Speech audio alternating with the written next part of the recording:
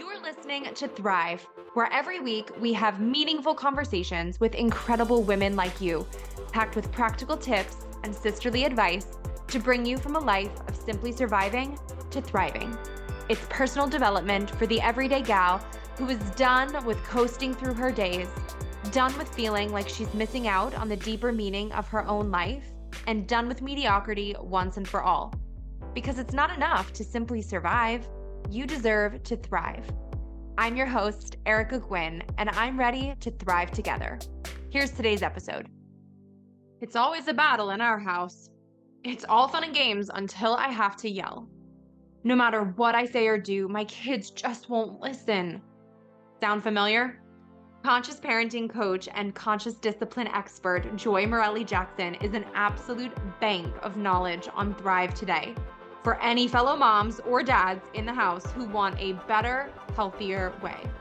As an educator with decades of disciplinary experience under her belt, becoming a parent was a whole new ballgame, and Joy stepped up to the plate to learn all about child psychology and development to better support her own daughter before teaching thousands of other parents about better disciplining their kids. Today on Thrive, we get real and raw with our own personal mom fails and wins. We talk about teaching when they don't feel like being taught, creating routines and basic time management when you have actual timelines to follow, because hello, real life. We also talk about boundary pushing and safely handling total meltdowns and escalated behavior when everyone in the room is totally stressed. Stay tuned through this episode, drop it 5 stars if you like what you're listening to, and now welcome Joy. Thank you. Thanks for having me. Of course. I'm so happy we were able to make this happen because I know I told you this right before we hit record, but I've been such a fan and follower of yours on Instagram myself. My mom first sent me one of your reels, which what feels like forever ago. And you are just the greatest for such real, practical parenting advice. But what I especially love about you is like you keep it real with acknowledging children as people, which can Yes. feel so basic to say out loud, but I feel like it's so often forgotten when we're parenting in the moment and you get Yes. kind of into this battle of the bosses and your Yeah. gut instinct might be like, but I'm the parent. And we just totally Yes. forget that like these are just little human beings that are we're helping navigate this big, scary, crazy world. So I really love that about you and how strong of an emphasis you put on that. But you're kind of in the gentle parenting school of thought Yeah. and you call it conscious parenting, which I love. So let me just immediately pass you the mic, let you kick us off, introduce yourself, and define conscious parenting from the get go so that we're all kind of on the same page here. Absolutely. So I'm Joy Marilie, and I'm a former teacher. I was a music teacher for 14 years and moved into school leadership. And becoming a parent changed my life. I became a parent at 36, and I think I prepared a lot for pregnancy, but not so much for birth because of having so many years in education. I was like, I got this. I understand kids. I'm fine. I was training teachers at this point. My specialty was in um, discipline and classroom management, in addition to supporting teachers in the arts. I was supporting non-classroom teachers with discipline and like transforming classrooms. So I'm like, my child not listening to me is not going to be an issue. I had so much confidence. And that all changed for me when my daughter turned about 14 months. And the day that it changed for me is like I can't remember all the details. I just know food was everywhere. She was in the throwing phase, and my husband works nights, so he was still sleeping. And I just remember cleaning up multiple messes and trying to use my calm, assertive voice that I used in a classroom. I need you to stop. These are things that were effective when I was in a classroom. Like I didn't yell, but calm and assertive usually commanded my presence and my confidence. And that wasn't working on a 14-month-old. I was at a complete loss. And so I just remember taking my daughter covered in food and plopping her in our bed with my husband and saying, I need a break. Because I was just done. And I came downstairs and was cleaning up the mess she had created in tears. So it was just like my breaking point of something is not connecting. And so this speaks to a lot of, I think, who I am as a person transforming, and the fact that I have a master's degree in education. I'd worked in schools for almost 20 years at this point, and there was still a knowledge gap that really was frustrating to me, that how could I have so much experience with children and still not understand why my 14-month-old wasn't listening to me, you know? And so that's when I started my own research on child development, really focusing on the toddler years and understanding the brain. And I totally nerd out on this stuff now. So although my background is in education, the information that I share is somewhat, I get to put it in practice in my work as a consultant now, but I really learned so much beyond my degrees, beyond my actual practical experience, because my child sent me into my own, like, I don't know, my self education, in terms of things that were a gap in terms of my education degree. So I'm sorry that that was a long story. I wasn't planning to share all of that, but it's what led me into this work. Oh, sorry. Beyond all of that, because I have nerded out on this information, I am a teacher at heart. I know that it is my skill set to communicate and share information. Whatever I know how to communicate in, in appropriate ways for my audience. And so I've shifted into parent education in addition to consulting schools now. I'm a conscious parenting coach. And one of the reasons why I have focused on the word conscious, although there's not really a big difference between all of these other terminologies, I think people feel like they have to choose a camp. Am I a gentle parent? Am I a responsive or respectful parent? I've heard so many different terms. I've landed on conscious as being the term that I love to describe the work I'm doing, although it aligns with all of these other practices, is that the word conscious has to do with awareness. And when you bring awareness to a number of things in your parenting, that is where we talk about conscious. And so there were a lot of things that I was very unconscious about. The first step was about the develop is about brain development. And again, 2 degrees in education, and I still didn't have this information. So understanding, especially the toddler brain, very complex, usually the time period where most parents start having challenges, unless you had like a colicky baby. Some people have a lot of challenges in that first year, but beyond that, it can be smooth sailing until you start seeing what they call terrible twos. And for me, that was months before two. So, 14 months is where it began. And so, one, being conscious of your child's development, being conscious of the things that you are bringing in from your own, the way you were parented into your parenting relationships, the things you're bringing in from society, from your community about the way relationships should look between adults and children. Reevaluating that and deciding how or if that should play a role in the parenting relationship you want to have with your own child. So, bringing awareness to what you're bringing into that parenting, and because awareness brings the possibility for choice. That is a quote from Daniel J. Siegel that I love. And once you're aware of what you're bringing in, then you can decide, is this what I want to continue to bring into my own parenting? And finally, awareness of your child as an individual. Yes, they are on a general trajectory of development that aligns with, child's with your child's particular abilities, and they are a very unique individual. And until you're able to see them as that and not who people tell you they should be, not who you desire them to be, the course you've mapped out for them, once you really truly bring an awareness to the fact that this child is very unique and I won't be able to parent in a really effective way until I am very aware of who they are and who they are working to be and honoring that. And then that brings you into conscious parenting. Once you have an awareness of all of those things, you are a conscious parent, and it doesn't end. You don't graduate. There. There's constant awareness of all of those things, and you're working to keep your awareness high in all three of those areas.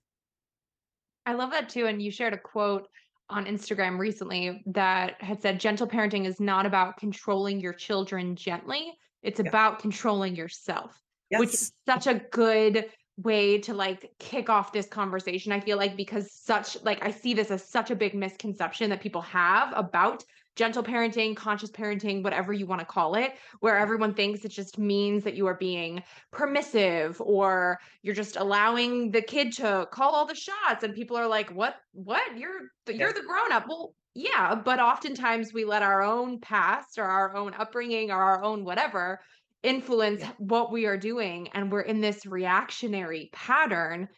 And really it's not the kids that need controlling so much as it is how we are interacting with them that requires the controlling, which was like, oh, I read that and was like, ooh, drop the mic, that was so good.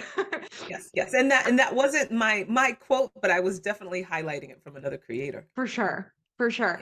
I also want to note before we start too that like we'll keep it real as we always do on Thrive. So I'll happily use personal examples to help prove points or get advice. I'll be the humble hamster here because Yeah, none of us are perfect parents.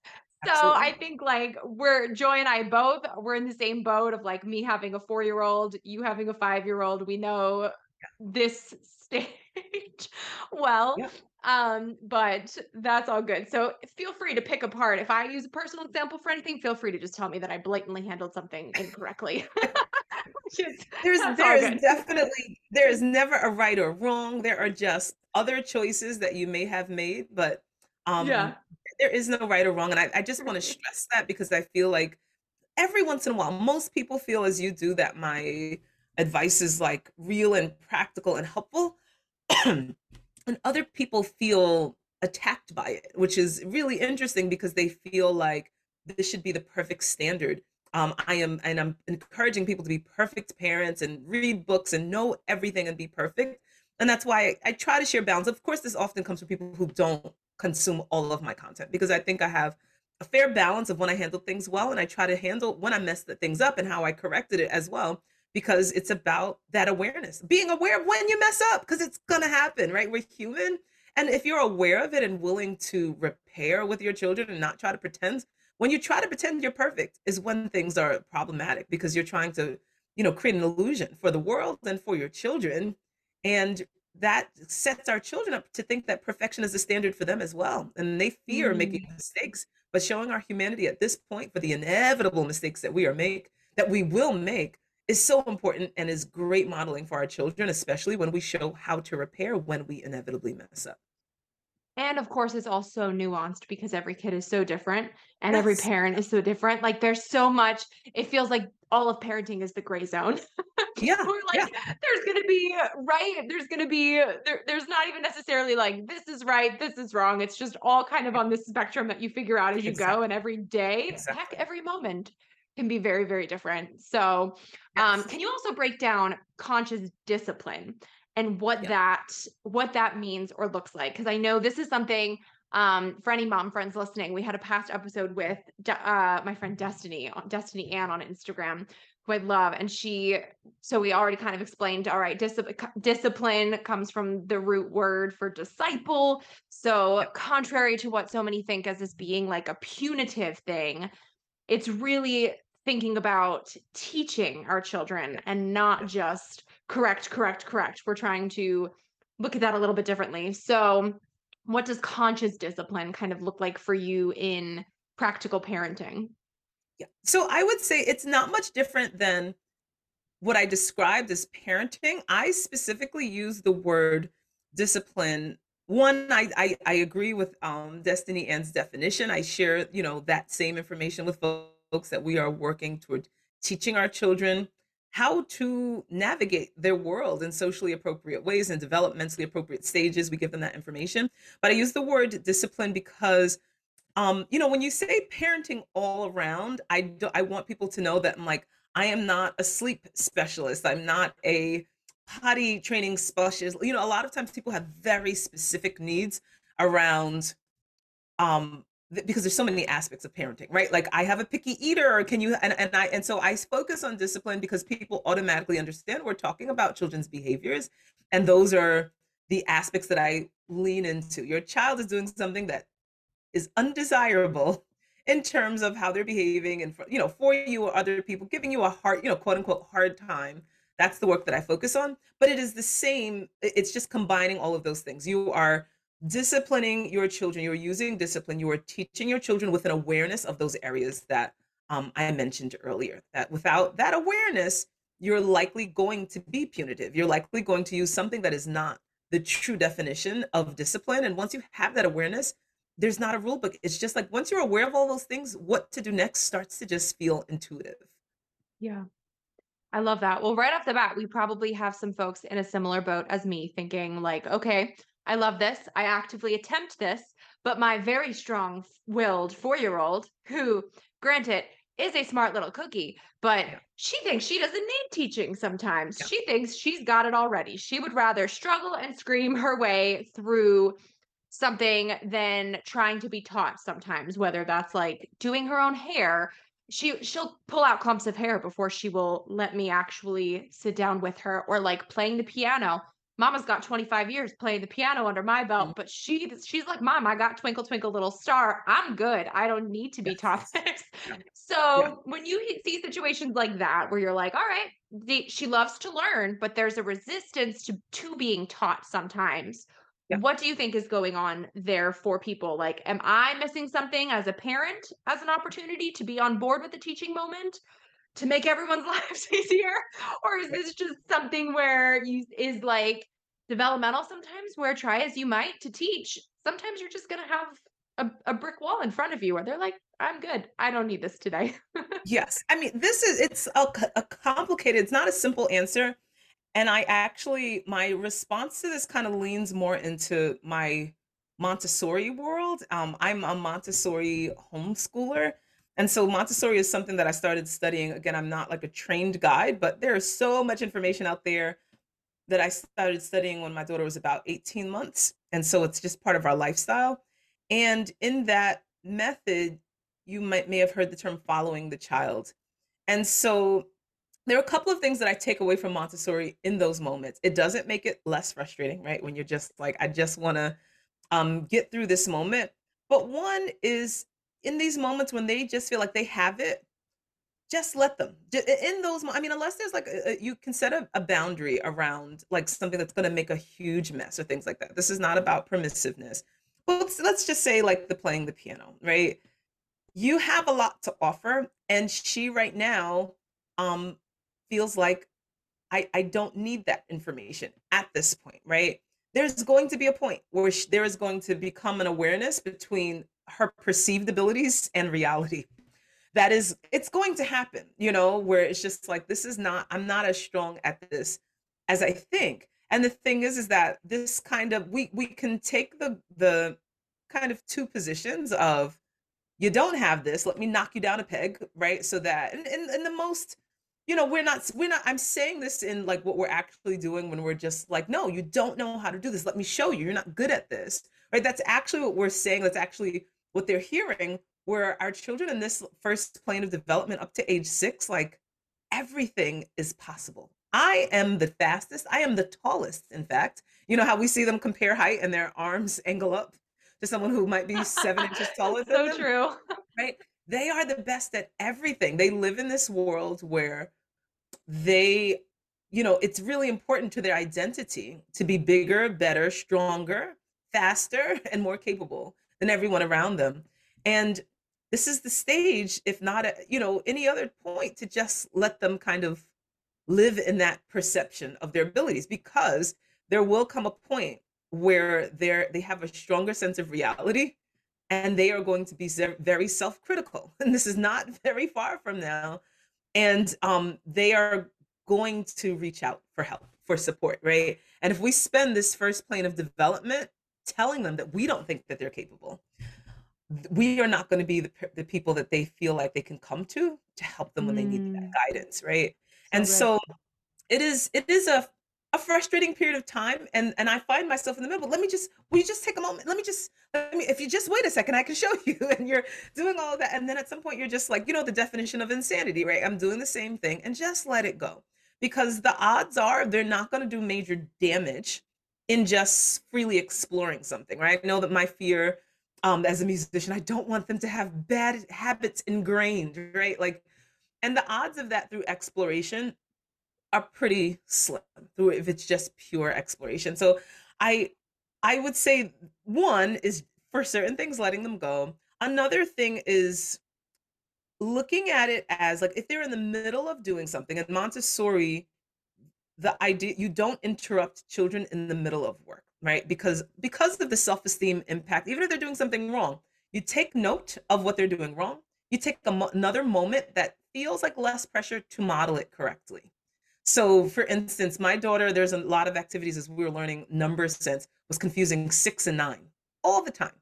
And, with different activities. And I could say, no, no, no, that's 6. Nope, nope, that's 6. That's 9. That's 6. And I could have done that. And what you notice when you constantly stop and correct kids, they lose interest very quickly. They're just like, after 2 or 3 corrections, like, I don't want to do this anymore. And it's pretty consistent. I'm sure everyone has experienced this because it's a self-esteem thing. You are making me feel bad about myself. You are shattering my amazing worldview of myself, and I don't want any part of this. And so then we lose them altogether. In Montessori, instead, you take note of the misunderstanding and take another opportunity before they get started to model it, to model what it should be, and then see what they take away. So I'll watch my daughter make that mistake. I take note. And some other time, I'll simply model. I'm like, the number six stands on its head. Do you see this? Look at this number six. It stands on its head. And look, the number nine stands on one foot. Can you be a number nine with me? And we'll play with that. Can you stand on your head like a number six? Just leave it out there. And then they'll come back and you'll see whether they applied it or not when you're actually in the context of doing something more formal. And they either got it or they didn't. And if they did it, you take note and you're like, let me shift this. Let me do it another time. Let me find another time to reinforce this. But this maintains the dignity of the child. And it seems like, we've all been schooled in a way where no one lets you do things wrong. They're like, no, no, no, I have to correct you right now. And Montessori, once the child works, you're just observing and you correct, but not in the moment of their working. You correct through modeling. You teach by teaching, not by correcting, if that makes sense. Yeah. But in another moment, not outside of I have to stop you, which is impacts their worldview. You just find another time. Yeah, I love that. When you maybe are in a situation where you don't have the opportunity to allow for totally free exploration of things, like you're handling routines or you're Yep. teaching basic time management to help everyone get on the same page and like out the door on time, Yeah. and things start to go off track. Because I'm sure we all Yeah. can relate. For as Yep. much buffer time as we might give, they've still got brains of their own. They start doing their own thing. They just decide they don't feel like doing it today, and you're like, oh no, it's got to get done before we leave Yep. the house. So now we're in kind of a tussle here, an Yep. appointment or preschool drop off or whatever.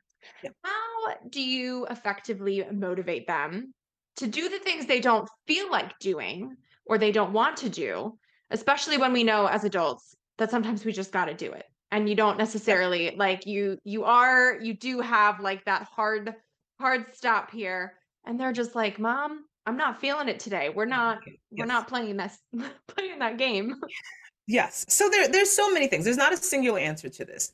One, having routines is important for things to just feel normalized, right? And so that's the first thing is having doing the same thing in the same way as often as possible helps with minimizing some resistance. And so I'll always start with, because I think so often we think of how do I solve the problem right now when the problem is happening, as opposed to how do we avoid the problem. And really, whenever I'm working with a parent, is how do we set up the systems to minimize the challenges to begin with? Because some of these are just about this is going to be easier if you put some things in place. And not to say I will address even like there it will be exceptions, but we do have to think about the planning and the care that we're putting into on a regular basis that make regular routines and transitions easier.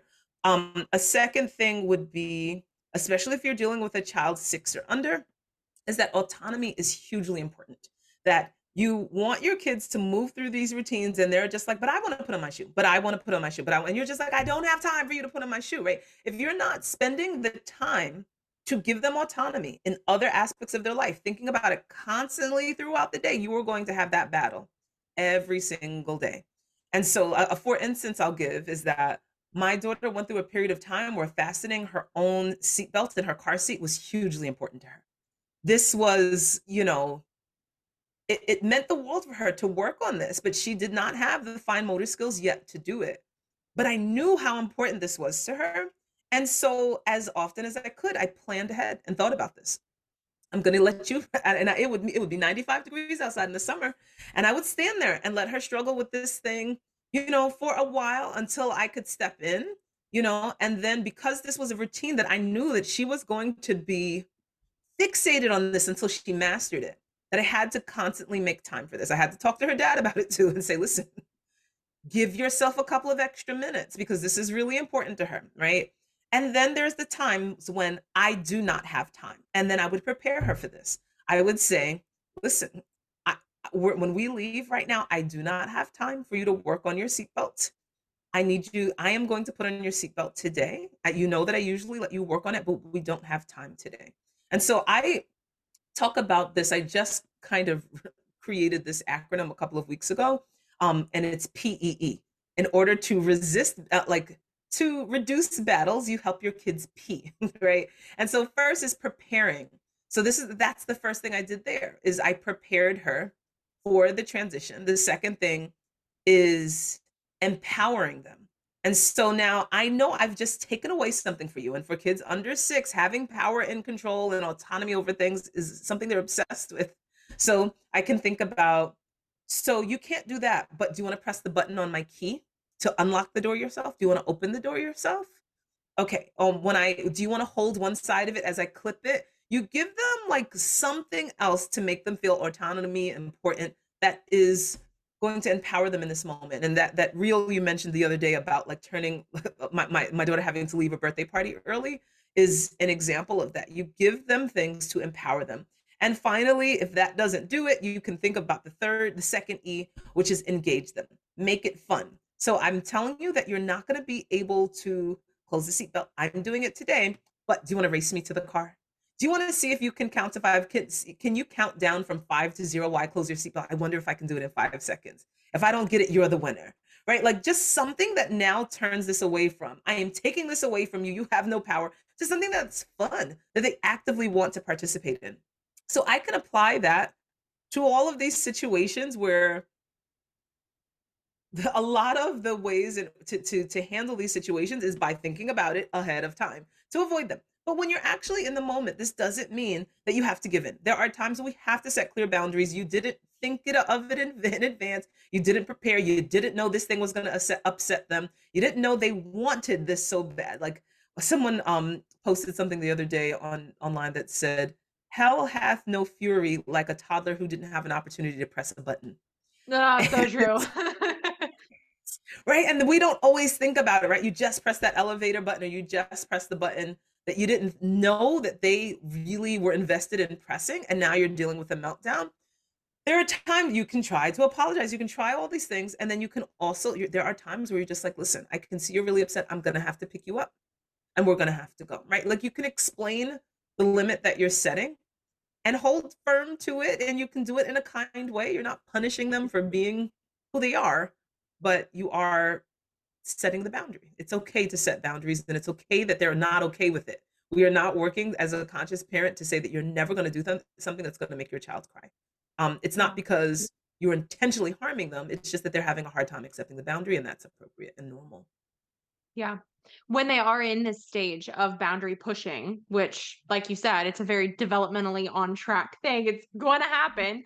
Mhm. And that obviously also comes with a whole new set of trials and tests for us as Yes. parents. Yes. Walk us through what to do or maybe what not to do when you're navigating how many times to request something or give an instruction before there is some sort of logical consequence. If there is some sort of logical consequence. I know this is something my girlfriends and I have chatted about all the time Yeah. and I saw a meme on this on Instagram where it was like the gentle parenting leaving my body after the 48th request to put on their shoes. Like Yeah. where it's just Yes. you're like, all right, we've tried before. Okay, we see X is distracting you from the goal here of getting your teeth brushed. So that's going to go in this other room until you're able to finish that. But then, even still, and they think they're like, "Oh, you're punishing me! Like this is terrible." So, what's your advice there for everyone? So I think a lot of it in terms of like them feeling like it's a punishment can come from the way you're framing things, right? Like the tone at which you're removing that distraction. But I'd say let's rewind with first the definition of insanity is doing the same thing and expecting a different result. So by the time you say something 1 or 2 times and you see that your child is listening, one, do not see this simply as an act of defiance, right? For the most part, this is not boundary pushing. There are a number of things that can happen. Important to understand that children's verbal processing skills aren't fully developed until age 14. And I don't think that people think about this. And we know our children are hearing us. They're hearing us. It doesn't mean that they have processed the direction fully. And they may have made Mhm. eye contact with us. There are all of these things that we see as I know full well that they are defying me because I know they heard me, right? And there's a difference between hearing and processing, right? And then processing and acting because there is also the the thing of their impulse control and are they able to press the brakes on doing something in the way that we want them to? The another thing to consider is that their priorities are different than ours. As adults, we expect that children, and this we've been indoctrinated into a system like this. We have figured all authority expects that people who are below them in the hierarchy need to shift their priorities away from their own to that of the authority figure. That is our expectation. Mhm. Whenever we expect someone to drop what they're doing, it's because we want them to internalize the idea that whatever you want, need, desire, are focused on is not as important as what the needs, wants, desires, or foci of the authority figure is. And although that's not what we're actually thinking, because it just translates to I said something, do it. But they might be in the midst of doing something. Like as you just said, they're doing something, and we're just like, yes, stop focusing on what you value and focus on what I value, you know? And so once we can realize that that's part of what's happening, our children are completely separate human beings from us, and that this is not a defiance against you. Once you shift it from their priority is different than mine in this moment, then you can stop feeling like it's a personal attack or an affront to your authority that your child is not responding to you. They're in the middle of something, right? And so this doesn't mean that we let them stay in the middle of that thing, especially if it's time sensitive and we need them to go. But one, you need to change your proximity. Stop barking orders from across the room, from a different room, from upstairs or downstairs, and thinking that your children will just that simply, that they have internalized the idea that their priorities aren't that important. They haven't internalized that idea. We can break them into thinking what you value and what's important to you is not as important as authority figures, but we have to think about the long term consequence of what that message does to our children. But we can now talk about how when you say something, like how it impacts the community, right? As opposed to it always being about your authority, I said, is how this interaction impacts the environment, how it impacts our community, how it impacts our trust, depending on your child, how it impacts our relationship, and why these are important. You can talk about these outside of these moments. But one is change strategy. Stop repeating yourself. Stop. And you're more than likely when your child is not doing what you need after that many directions, it's because they need more support. They need modeling, they Mm. need scaffolding, they need interference, they need to make eye contact. They need to be able to understand your direction, perhaps through seeing it. I need you to stop. You're on your video game. Let me step in the front of the screen. Baby, I need you to stop now. We have to go. Right. And as you said, if it's important that we leave now because we have some place to go. I know that this is important to you. I'm validating what you feel. I know you really want to play this game. That's important to you. I understand that. And the family has to go at this moment.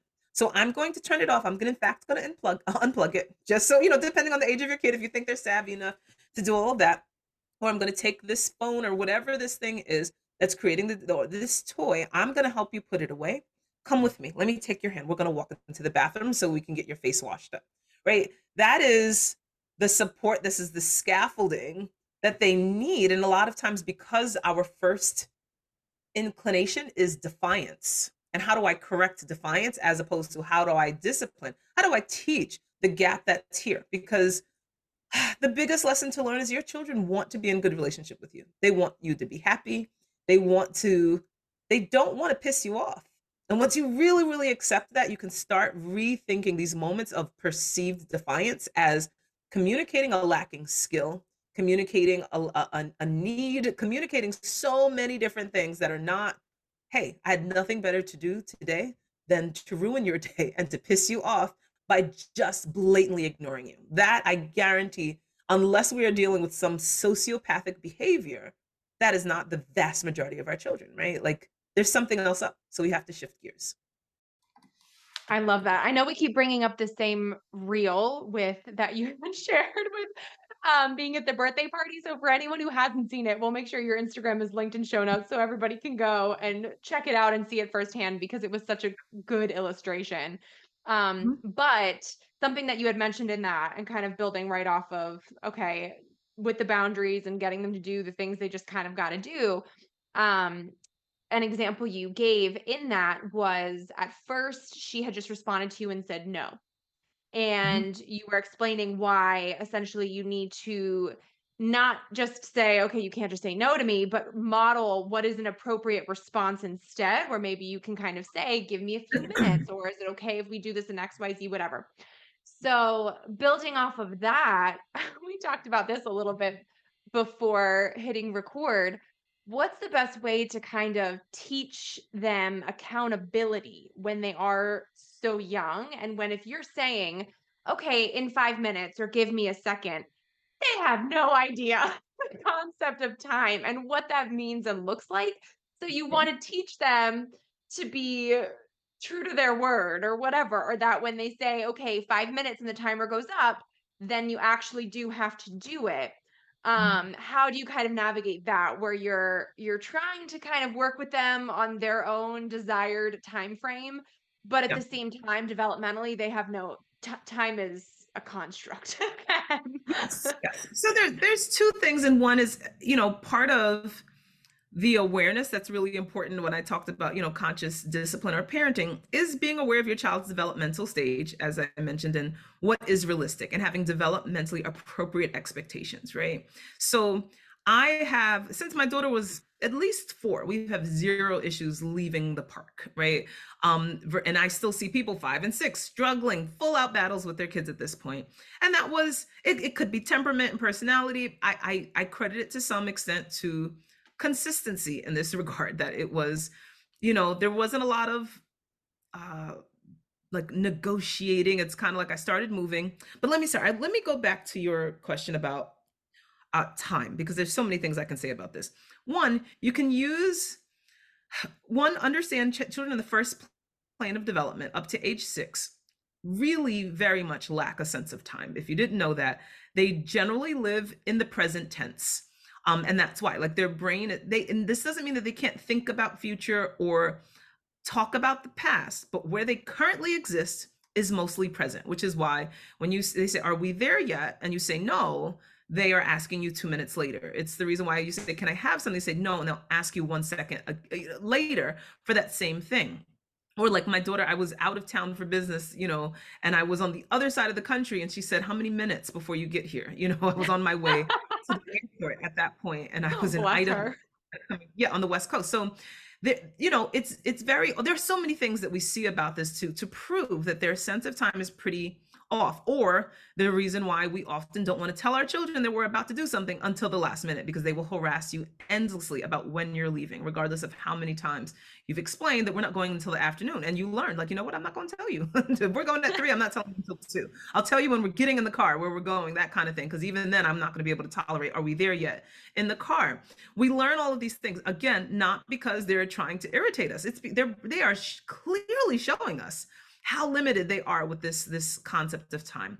So one way to support that, even as we set timers to prepare visual timers so they can see the time decreasing, is really helpful, but is to use other increments that they can understand. If you're in the park, you have 5 more slides before we're ready to go. You can, like my daughter on the swing, how many times should I push you? This is where empowering can come in.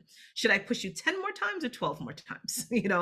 And I'm gonna push, and I'll let you come back and let her decide. And until her sense of number sense increases, sometimes she chooses the smaller number because she didn't know. She's more savvy now at 5 about trying to choose the biggest number possible. But even notice that me giving her 2 numbers, she still is empowered because she got to choose it. She doesn't realize that I limited her options very much.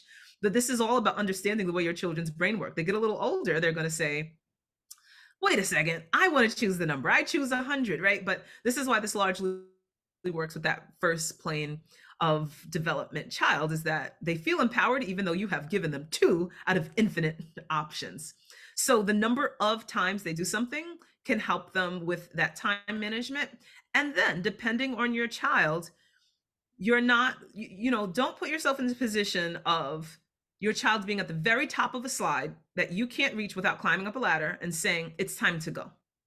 Right? Because now you have put yourself in the impossible situation of, now, am I going to climb up this ladder and chase my child around this park? Right? You put them in a position where if they are still struggling with that impulse control, with that ability to leave without a big fight, then you have to, like, let's just say it's the slide situation, 5 more slides. Guess who's going to be standing right at the bottom of the slide to grab your hand or to pick you up at number 5? This is the support that I'm providing you, because that's what you need at this age, right? They'll get older and they won't need that support, but that is your job in knowing where they are developmentally. It will click. the consistency of it's time to go. And for my daughter, it's like 5 more minutes. Here's the timer. If she's in the tunnel of the slide, I'm letting her hear that thing ring. And then when she sees me, I start walking. I don't say, okay, it's time to go, because that's what they learn when you just stand still. And in a lot of those moments, when you stand still, it's like, oh, we get to negotiate now. Now's the time for negotiation. It's either walk and follow me, or I'm picking you up. That's timer went off. I have you in a position to model what timer goes off looks like. We can't put that responsibility on the child. We model by using our larger size, gently, right? We're not grabbing them, snatching them up. It's just like, oh, yay, number 5. Come on, let's go. Do you want to race to the car? Do you want to hop with me? I'm making it engaging. I'm making it fun. It's about cooperation, but the modeling happens through the doing, not let's negotiate from the top of the slide when the alarm goes off. You have to control those kind of things. Yeah. When you've had those moments yourself where you start walking, have you ever had it where she didn't actually follow and then you had to think like, all right, am I sitting in the car? Am I going back? What's happening there? Because my husband has done that a few times where he'll be like, all right, I'm going. And then I'm always like, babe, you can't say that because she's gonna think you're abandoning her. Like she's gonna think you're like Yeah. gonna leave without her or something like that. Yeah. And we don't want to do that. Yeah. So what So I don't frame it as a threat. I don't frame it as, if you don't come, I'm leaving you. I never, as you said, I don't, that is not how it's framed. It's time to go. Right. And so it's in a positive thing. Come on, it's time to go. This is what time to go looks like. If you consistently model it's time to go, I stand still and wait for you to come. That is what is internalized. Time to go, alarm goes off means I stand still and we talk about it. That you actually are teaching that as the routine, if that's what you do. I like model, oh, it's time to go. Come on. And I start walking. I don't frame it as a threat, right? And you have to play with it, right? Because we have children with different levels of testing. And if you have a child who you've attempted that and they're not coming, and it's just like, oh, you need my help. You're not coming. You need my help. I'm picking you up. We're going. The thing is that I think people misunderstand with gentle parenting is they think everything has to be a negotiation. That's what people say. I'm not about to negotiate everything with my kid. And that's not, because this is an authoritative parenting style where it's, we have like high developmentally appropriate expectations, but high levels of support as well. Part of support includes picking up your children. Like that is part of it. Part of support is, I'm picking you up and you're kicking and screaming and you're happy about it, but I'm giving you empathy because I understand that you're upset about this. I understand that leaving the park is hard. I understand leaving your friends is hard. I understand cleaning up toys is hard. So the support is not that I'm giving in and you do whatever you want all day long. It's support in helping you meet the expectation, the developmentally appropriate expectation. It's support in you having a hard time accepting this boundary. I know. It's not, well, that's what you get because I told you, it's not about constantly flexing your authority, because that is not the relationship you're seeking to form with your child. It's about, I know this is hard. I know what I'm asking you to do is hard. It's time to go. I see you're so sad. I get it. Right. And that's the support, but we're still going. We're leaving you in the car. Do you want to put on your seatbelt or do I need to help you? I'm still supporting you, but it's just not from an authoritarian hierarchical perspective. Yeah, for sure. Building off of that, if they are clearly escalated, or if they start being, blatantly rude or unsafe or doing a behavior that they know is not okay, but they're there, like they're screaming. What's your thought process and response, especially if you're kind of unsure in the moment what's best and safest for all? Like, do you leave them alone in a space to cool off, or is that teaching them to be isolated with their feelings when their feelings are anger or sadness or whatever? Do you try to physically embrace them for a hug or restrain them if they're swinging arms at people at the risk of hurting others? Or is that an inappropriate physical boundary that you're putting in place? Like how does your brain assess the situation in the moment when they are at an escalated state? You're trying really hard to not be in an escalated state yourself, and you're trying to move into a healthy response mode instead of having a knee-jerk reaction where you're just like, what little human combusting in front of me? Like, what's going on? Yes. I am trying so hard not to be long-winded. It's just a complicated question, but one, I want to reframe I want to reframe one of the things you said, which is, how do you respond when you know they know what they're doing is inappropriate? And so the Mm, reframing there is that when our children are dysregulated, when they are regulated, they know not to do those things. When a child is dysregulated, they are not using the logic and reasoning part of their brain. And so, for any listeners that are not aware of this, the prefrontal cortex of your brain is where logic, reasoning, predicting the consequence of your actions, emotional regulation is all located. All impulse control, all higher order functions are there. The lower part of your brain, which is often referred to as the downstairs brain, is where all of your emotional center is. It is where the amygdala and the fight or flight response is triggered. And once your amygdala, which is the brain's trigger for protecting itself into fight or flight or freeze, you might have seen different dysregulated behaviors from our children. The ones that concern us most are the fight or flight ones, to fight primarily. Once it's triggered, it takes a little bit to calm them down. But what happens is they lose access to the upstairs part of their brain when they are triggered. So if you don't have access to your impulse control, if you don't have access to your logic and reasoning and all of the logical things, if you've really lost access to the part of your brain that helps with your impulse control, you are not acting willfully or intentionally in this moment. This is for adults too. Like, a lot of times people will say, I blacked out, like in moments of fury, road rage incidents, right? People are doing things that they know they shouldn't, but the dysregulation, like, let's just say someone cut you off. Your amygdala fired because of that safety concern, right? This person almost killed me, almost harmed my family. I'm not thinking with my brain, I'm chasing them down the street, right? And you would not do that, if your brain did not trigger you into this fear for your life moment that was created. We see all the time, it's like, she was a librarian, I can't imagine that she drove after a person, right? Like, those kinds of things, because we're not working with like who we truly are in those moments. And so we have to understand that. And let me add to that, the prefrontal cortex, with all of that higher order skills, is not fully developed until our mid-20s. So not only do they like lack access, once their amygdala is fired, it blocks access to all that logic and reasoning. It blocks access to an upstairs floor that is still under construction, right? Like, that's not even fully formed. And so even if you have a 10-year-old, they're not even halfway through that process. So there's just so much empathy that we have to have. It doesn't mean that you deal with all of it. So now, that I just wanted to start with that for the reframing of they know better, because this is not about what they know at this point. They are completely acting on instinct. The amygdala causes you to act before you think. That's the purpose of it. That is the purpose of the life-saving reaction, is for you to act before you think. So they are not thinking about you. They're not thinking about what you've told them before. They're not thinking about what they've learned. They're not thinking about the last time you punished or threatened them for the same exact behavior. All of that is gone. So now let's think about who we're working with.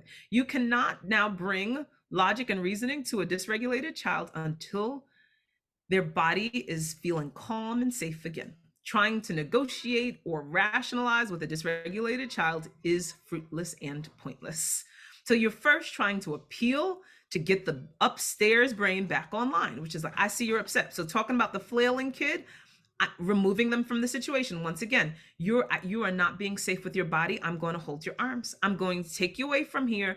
And so I agree with you. Yes, we don't want to leave them alone to feel the shame of their feelings and emotions in that moment. Yes, we're working on one to help calming, validating emotions. I know you're so angry. I know you're so angry. Focus on what they're feeling before moving into correcting. We, most of the time, let's just say your kid did something, let's say another kid took their toy, they hit that kid. Gasp, I'm so embarrassed. People saw this. And our first instinct is to correct, because we know other people are looking at us, right?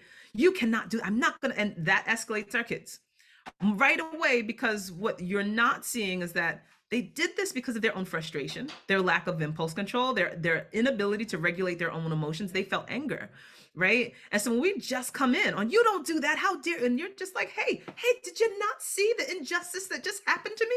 That's how the child is feeling. You're attacking me for this injustice, right?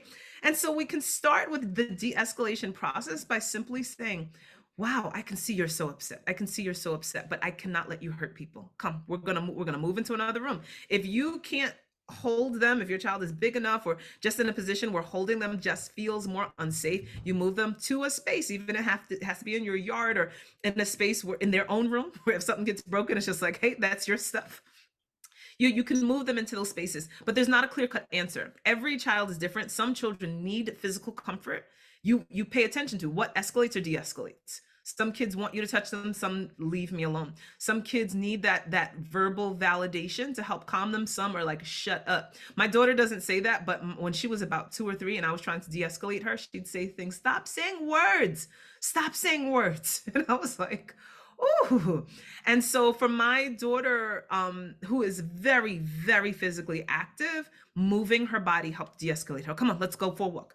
We're moving. Having her jump on the couch into my arms was more effective than saying, oh, I see you're so upset. Let's take deep breaths. None of that stuff worked for my daughter.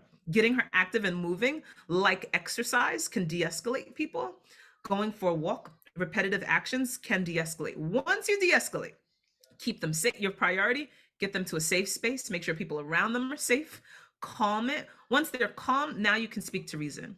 When you're upset and someone takes your toy, now I'm disciplining, now I'm teaching. You can say, don't take my toy. If they still take it, you can ask a grown up for help, right? Give them the tools to how to handle. You were angry, you were frustrated. I'm naming that emotion because for especially the younger our children are, their heart starts racing fast. They feel flushed in their ears. They don't know what that is. They don't know. Their bodies just react. We give them the language to help them navigate that so that they now know, oh, my ears are hot. My heart is racing. Oh, I'm angry. What can I do when I'm angry? What did mom tell me? Right. But we're going to have to do this a million times, right? Because this is built, this is a skill. This is not defiance. We are building skills in our children. And once and they will, with repeated exposure, like anything else, if you teach them, math skills, we know they don't get that overnight, like learning to read. Years process. It's a year. All of these things are skills in the same way. And so once we see that we are teaching skills, and the next time it happens and you ask them, once they calm down, someone took your toy, what you were feeling angry, huh? What can you do when you're angry? I don't know. Oh, let me teach you again. It didn't stick. Let me stick. And then one day you're going to see them take a deep breath in the moment of someone taking their child. They're going to ball up their fists. They're going to take a big breath and they're going to say, don't take my toy. Mommy, he took my toy. And you're going to be like, ah, look at that, right? Like they got it, right? And it's got that when that moment comes together where their developmental level, the skill set aligns, their ability to press the brakes, all of that has to come into perfect synchronicity for them to behave in ways that are socially acceptable. And when we can see that it is just like teaching other, like we see it clearly with academic skills, right? They're not going to get this overnight. We see it with potty training. They're not going to get this overnight. If we can see behavior as skills in those same vein, then we'll have more patience, we'll give them more grace, and we'll emphasize teaching over correcting. Yeah. All so good. Well, on that note, Joy, we can't thank you enough for coming on Thrive because this is just such a wealth of knowledge for parents everywhere. So, on that, I want to wrap up with asking you what we ask everyone to close out the show, which is what does thrive mean to you? And how do you strive to thrive in your everyday life? Ooh, fastball. Um, I see, especially in the world of parenting, thriving as feeling good, not meaning that everything is always perfect. I think if we strive for perfection, I think my goal is striving for recovering, right? Is learning how to effectively recover in a way that we can bring equilibrium back into the relationship with our children, with our partners. And then I feel like I'm doing good, where I'm not always leaving things on the downward spiral, not leaving things in like when I dropped the ball, not leaving things in the place where we don't feel good, but learning how to recover from that. And I think it's an important place because so many people, when I talk about conscious parenting, at least people who are, don't fully understand it and don't really see children's full humanity, they'll talk about all of the hardships of their childhood and say, we survived. I survived it.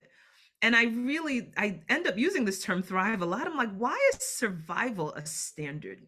I think we can raise above survival being a standard for our existence and moving into thriving. But thriving does not mean perfection either. And so I think that in terms of everything, I encourage my the parents that I work with, my following on social media. Mistakes are going to happen. Let's focus on what it looks like to repair and recover, because when we can kind of ride a wave, thriving is a wave. It's just like we don't want, it's not going to look like it's constantly ascending. It's not going to be on a descent. That's exactly what we want to avoid. But riding a wave to me is thriving, and being able to, we bring it back up. There'll be downs, but there's always going to be a wave that brings us back up. I love that. Tell everybody where they can find you online to connect with you more. You can find me on Instagram at Joy Marilie. That's my middle name, Marilie. And on TikTok, same thing, Joy Marilie. And you can find more of my courses and offerings at joymarilie.com.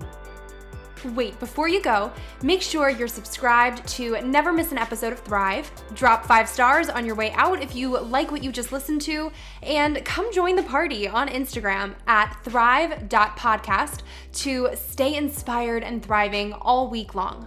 Thanks for tuning in. It's your time to thrive.